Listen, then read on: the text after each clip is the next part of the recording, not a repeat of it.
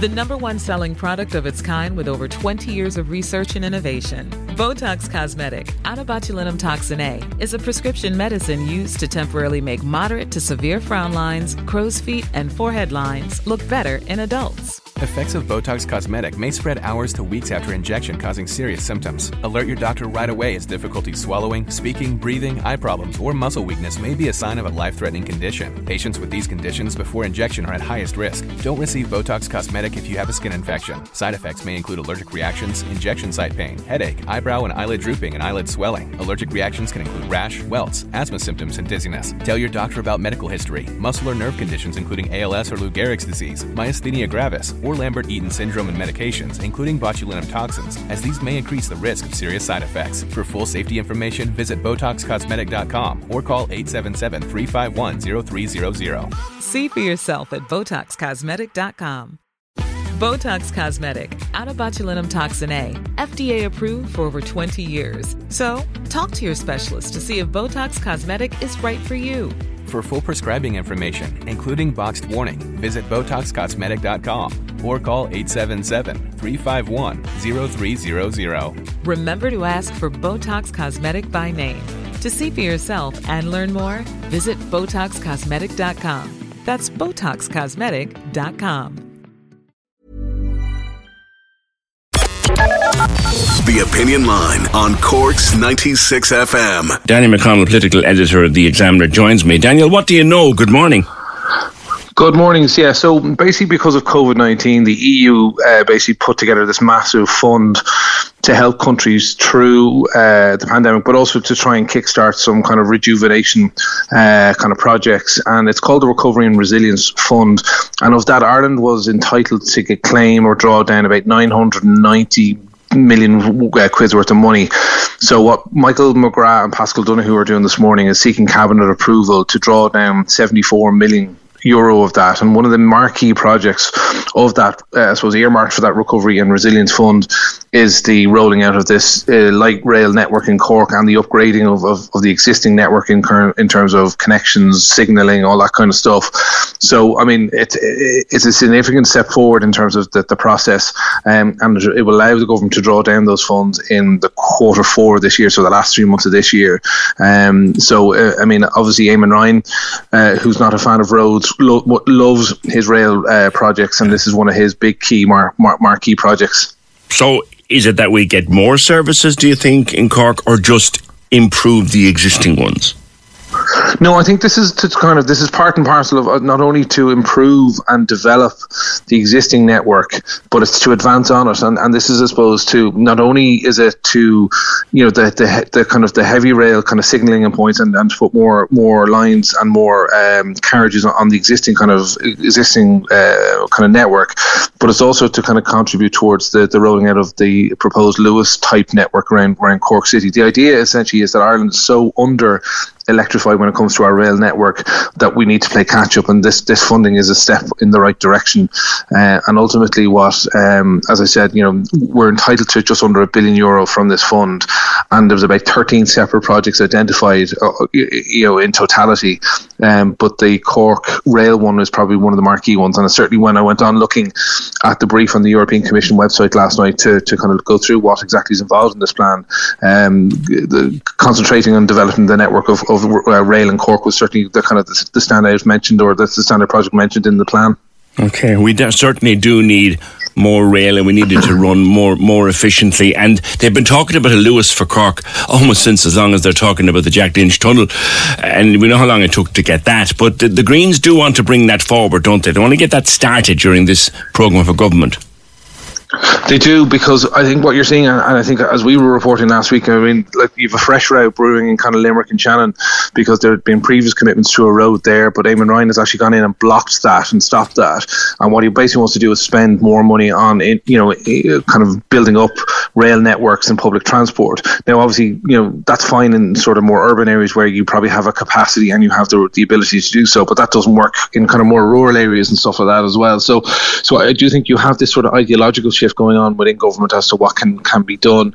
We know that National Development Plan is 165 billion, and there's a huge amount of kind of transport infrastructure kind of upgrades being planned and being earmarked for that, and that's over a 20-year period.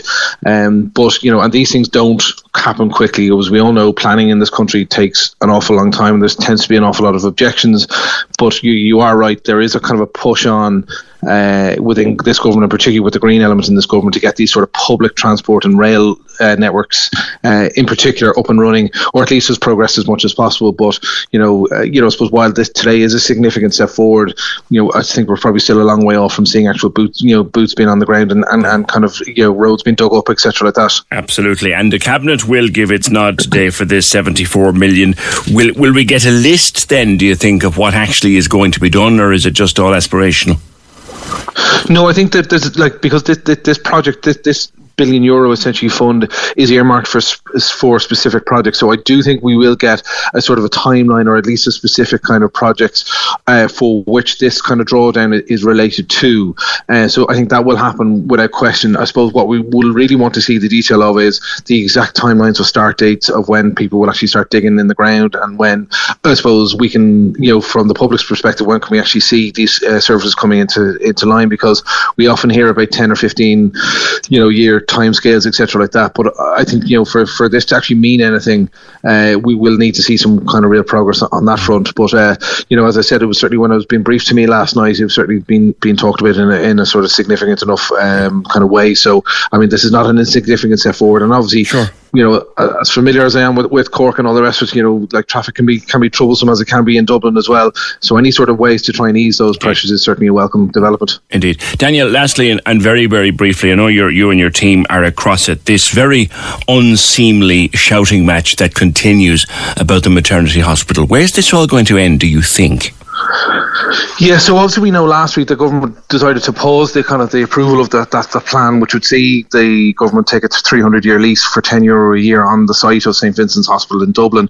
I think what they've allowed, and the publication of documents has allowed people to sort of have their concerns addressed. Now, the still fundamental problem is that we will have a state-owned building on not state land. Yeah. And ultimately, I suppose what the government has been trying to do is assuage concerns as much as possible, saying, listen, we have effective ownership for 300 years. We've guaranteed that it'll be independent. There will be no ethos, I suppose, dictated upon this new hospital. And Catherine Martin is the only kind of standout minister who has refused to sort of commit to it. We were doing a ring round yesterday. All the Fine Gael ministers are on board. We had the Taoiseach and Stephen Donnelly out yesterday all backing. So Fianna Fáil are on board. So it literally is only Catherine Martin as of now who's holding out. But I do get the sense that, given the direction of travel, I think this will go through Cabinet next week. And ultimately, I think, it's all over bar the shouting, really. Okay, all right, thank you. Daniel McConnell, political editor of the Irish Examiner. Thanks, Danny. We're going to get 74 million yo-yos being spent on better train services here in the city. Councillor John Maher, you took the words right out of my mouth, John.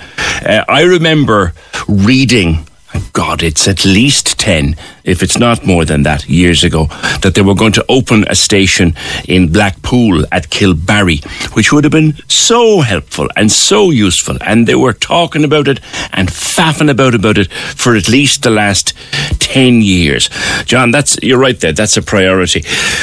Where should we get railway stations? Now, look, we're not don't be going asking for a railway station down in Goleen. Right, but we should surely have a railway station in Kilbarry / Blackpool. We should have another one probably in Blarney. There should surely be one in Blarney as well. More stations to use that brilliant commuter route, which you can now get on a Leap card since earlier this week. But we'll find out more. Cork's 96 FM. Botox Cosmetic, out of botulinum toxin A, FDA approved for over 20 years. So, talk to your specialist to see if Botox Cosmetic is right for you.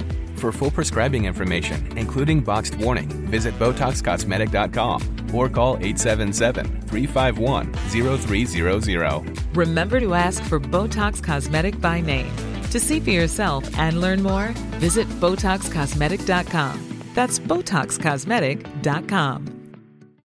Botox Cosmetic, out of botulinum toxin A, FDA approved for over 20 years. So, talk to your specialist to see if Botox Cosmetic is right for you.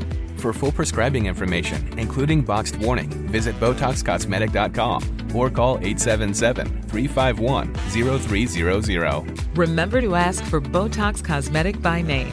To see for yourself and learn more, visit BotoxCosmetic.com. That's BotoxCosmetic.com.